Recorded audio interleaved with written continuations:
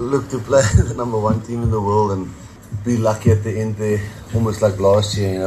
right at the end there we could have lost it and we managed to draw the game, and even Andre could have missed that last kick, so we are no illusions that we could have lost this game like last year, but come away with a draw. I guess we satisfied with that, because the first half, I thought the first 35 minutes we played really well, and the second half I think they totally dominated except the last minute, so fairly lucky in a big way. Well, I think we dominated a lot of things except lineouts. I think all the other parts of all the other facets of the games we dominated, and especially when I thought they were a little bit almost under caution from the referee for repeated infringement inside the 22, and then we went for the penalty for poles and we missed that one, where I thought we could go points up, more than 5 or 7 points up, and we missed that one. And then straight after that they scored that turnover try, and that obviously swung the momentum, and then they came out the second half with real momentum, and we seemed to really struggle to catch onto the pace of the game